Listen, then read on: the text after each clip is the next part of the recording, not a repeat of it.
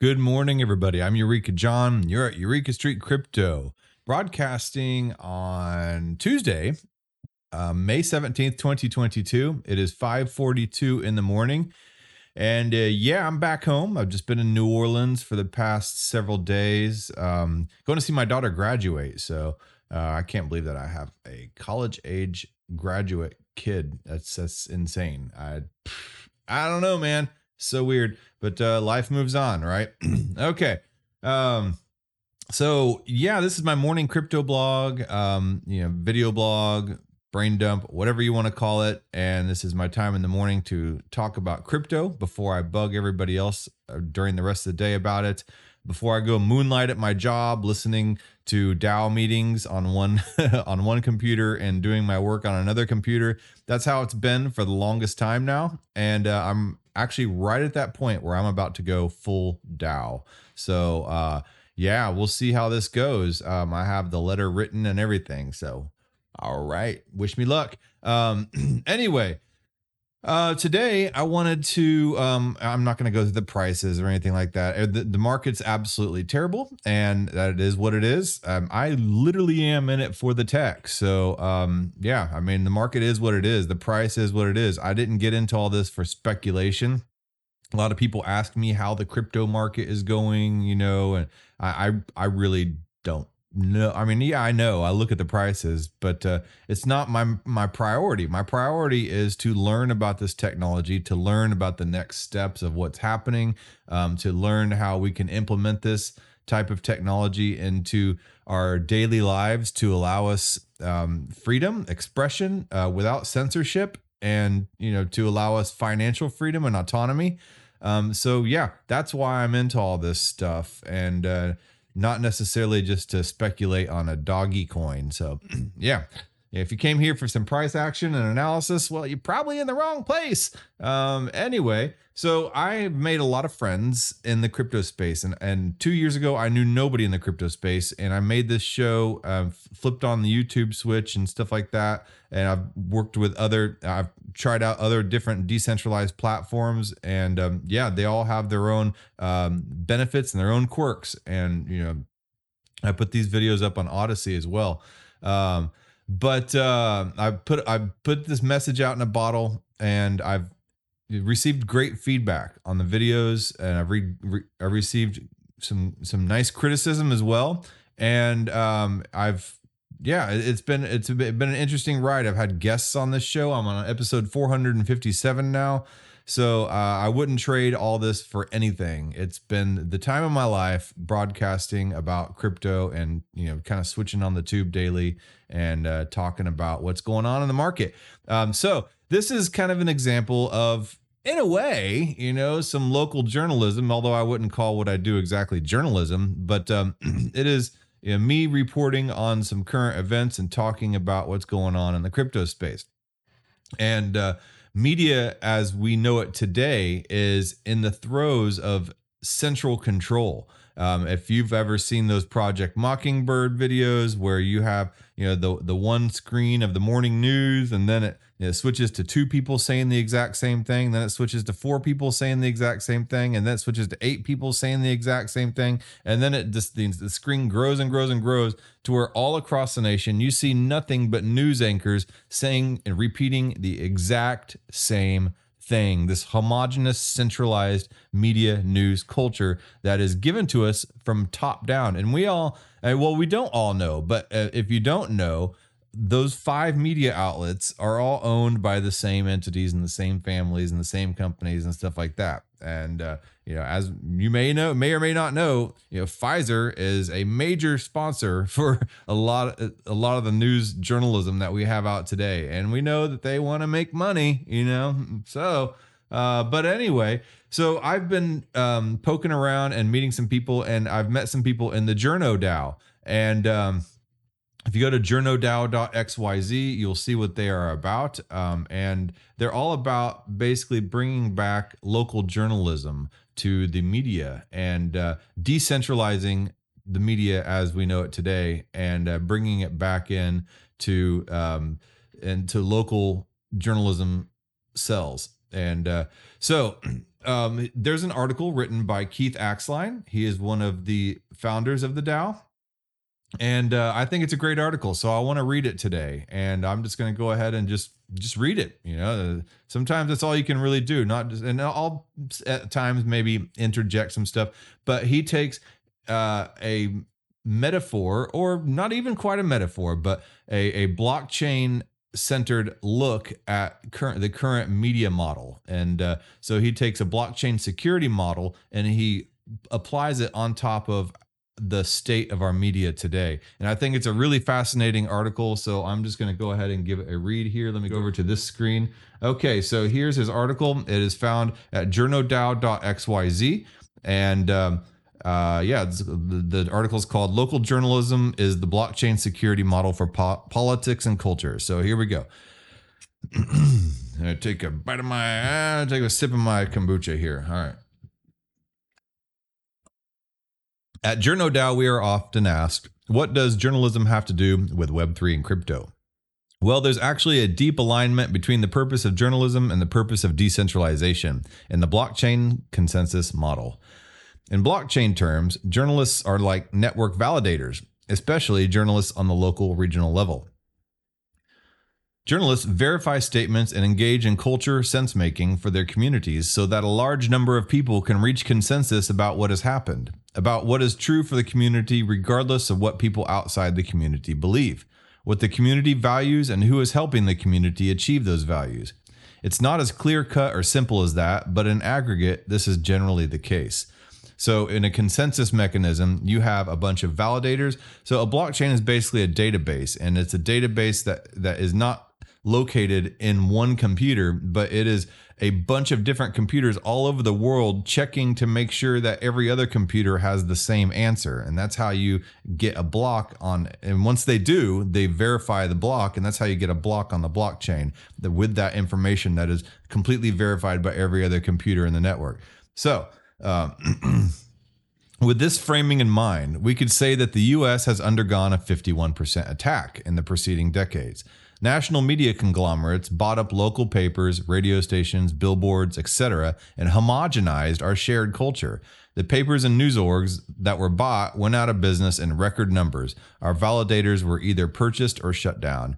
And you can see this homogenization in every single suburb in every single city across the United States. You've seen the Home Depot, the Lowe's, the Best Buy, the McDonald's, just big box stores, Bed Bath and Beyond, in every single suburb that you see driving through. And even in the trendy little areas, there's still a lot of homogenization of culture within all those as well. It's just a different type of homogenization. Anyway, I digress. Back to the article.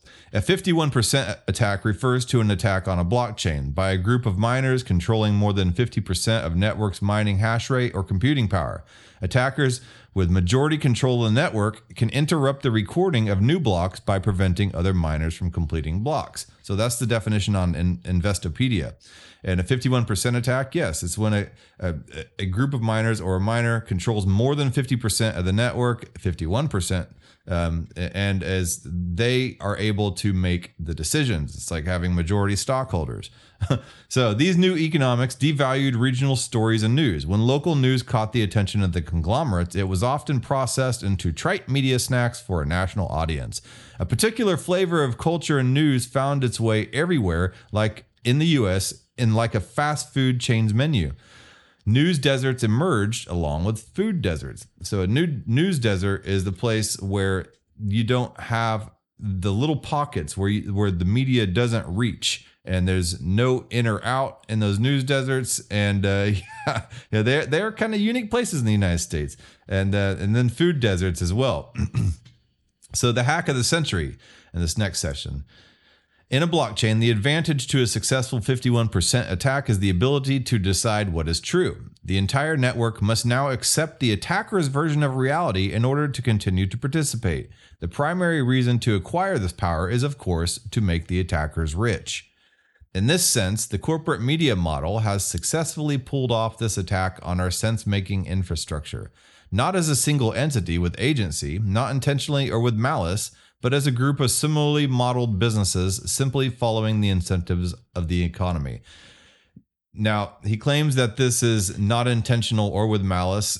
Some other people would debate this fact, or this point. That we'll leave that to another day. But this is his stance on that. Over the past decades, these businesses have became machines that were increasingly optimized to turn human attention into capital and power.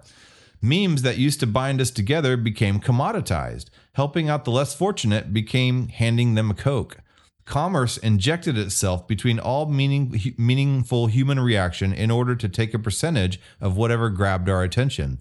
Our collective feeling of unity faded. The emergent security of our cultural and political network wasted away without local communities to support it. Why was this network security important? Why should we return to it and make it even better? Here's the next section called Retail Influence. When a centralized attention marketplace can push messages to the edge of the network to people like you and me, there will always be buyers that push their message. Brands, political action communities, PACs, and other organizations can pay their way to have their messages presented to us in increasingly coercive ways, making ads look like search results, targeting our psychological weaknesses on Facebook, buying up media companies for themselves, etc. Corporations talk to us directly, bypassing any filtering by communities that help us evaluate claims based on our pre-existing goals and priorities. In some cases, the coercion even makes us feel good about supporting something that in reality has the opposite effect that we want. A community's potential objections and validations are not represented or seen by the rest of the network. Sometimes critiques are not even surfaced within the community itself. So these corporations are so powerful, and this 51% attack type of situation is so powerful that it bypasses any community values. And every community has different, a lot of communities have different values, and a lot of those values would go completely against whatever is being told to them and sold to them through the media. And so now they've gone directly bypassing any of these filters. I think that's a very powerful paragraph right there. So anyway, back to the article. It's easier and easier for external buyers to influence and control local issues. Earnest policies and ideas with broad appeal but no financial backing are easy to quash if they harm business objectives. Representatives in government must be malleable to business influence or be outspent by orders of magnitude in elections. So you got to pay to play in the politics. So validation at the edges, the next section. In theory, this external influence could be mitigated by regional journalists, people who understand the priorities of the community and can sensibly map messaging to reality. They can be trusted by the community because they are rewarded when they protect the community's interests and not when they perpetuate external strategic messages. But our current reality is quite the opposite. Journalists are increasingly pressured to prioritize attention over utility, which opens the door to external influence. Oftentimes, we wait for the market to correct problems like this. If it's such a bad result, surely consumers will move on to better products. In this case, better information sources. The nature of this particular product, however, directly erodes and distorts the information on which the consumer is making their decision. It also aggressively manipulates the other options available. When media optimizes for attention rather than truth, the only product differentiation that makes sense is to move away from nuance, complexity, and unity and move towards something more akin to conspiracy theories. Simple answers for the world's frustratingly chaotic and complex outcomes, the stuff they're not telling you. Opinions and emotions are far more profitable and therefore widespread than useful information. The best examples of these market mechanics playing out are YouTube and Facebook, places where the rightful suspicion of homogenous media found a wolf in sheep's clothing. The amount and scope of the problems this created is impossible to overstate. As a nation, we have become incapable of coordinating on anything that doesn't lead to accelerating exponential corporate profits. Next section, decentralization leads to unity. So that's kind of paradoxical. Decentralization leads to unity. So we'll see here. We need to build back our validators. We need to support them economically for the true value they provide instead of allowing them to be bribed for pennies. It has to be a good financial decision to be a validator. The network must be redesigned to prioritize security through decentralization. That's why JournoDAO has come to life in the age of Web3. We see the connections between the tech and the culture, the game theory and the role of journalism, the positive sum mechanics, and properly incentivizing the true value creators. We are taking bold actions like crowdfunding the purchase of a local newspaper to give back control to the community it deserves. The attackers have overplayed their hand, and they've made the whole network so toxic that many of us are ready for a hard fork. And a hard fork in a blockchain is whenever you change the code to where it forks off and creates a new blockchain. So we're ready for a world in where we understand that we are all 95% the same and that we can civilly debate the remaining 5%. Our systems of coordination have pitted us against each other, and they need to be dismantled while we build unifying ones in parallel. And that's what a fork does. You create a new blockchain with off the old blockchain with new code, and then the new fork, the hard fork, runs in parallel with the old blockchain. It's like Ethereum and Ethereum Classic. Ethereum forked off and created Ethereum as we know it today, and Ethereum Classic is still going alongside it, just with different code. So Web3 is about all of us working together to achieve our common goals. If we don't have decentralized sense making, then we will always be receiving information from a relatively centralized cartel that has its own self-interested agenda. This centralized cartel will always be incentivized to tell us to fight amongst ourselves so that the real threat is never identified, so that we can never unify against it, so that we can't even see that the attack has happened. Ironically, we must decentralize in order to unite. This is because our union can only be an emergent property of a healthy system, not a centrally coordinated or orchestrated effort.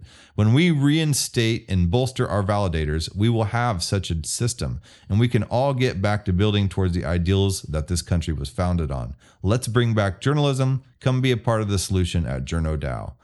And by bolster our validators, that means build up our local journalist media outlets. All right. Well, that was a good article, man. So props to Keith Axline.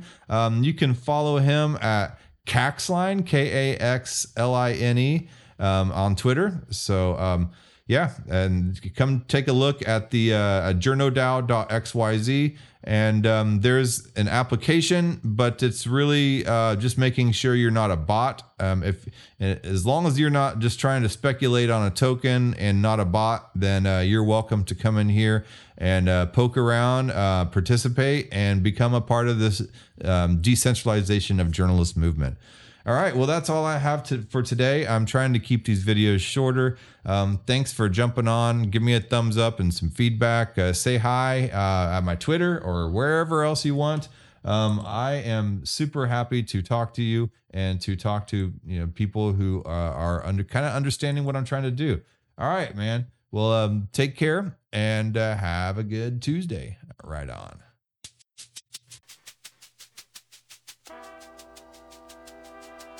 Thank you for making it to the end of this program. If you actually like this content, give a thumbs up. And if you want to hear more, just hit the subscribe button. I'm available on YouTube, Odyssey, and BitChute, and on all the major podcasting platforms in audio version. Spotify specifically. If you would like to follow and leave a review, that would help a lot. I am also available on Twitter at EurekaJohn1. That's EUREKA John, JOHN, and the number 1. My DMs are always open. Feel free to shoot me a message. Thanks again.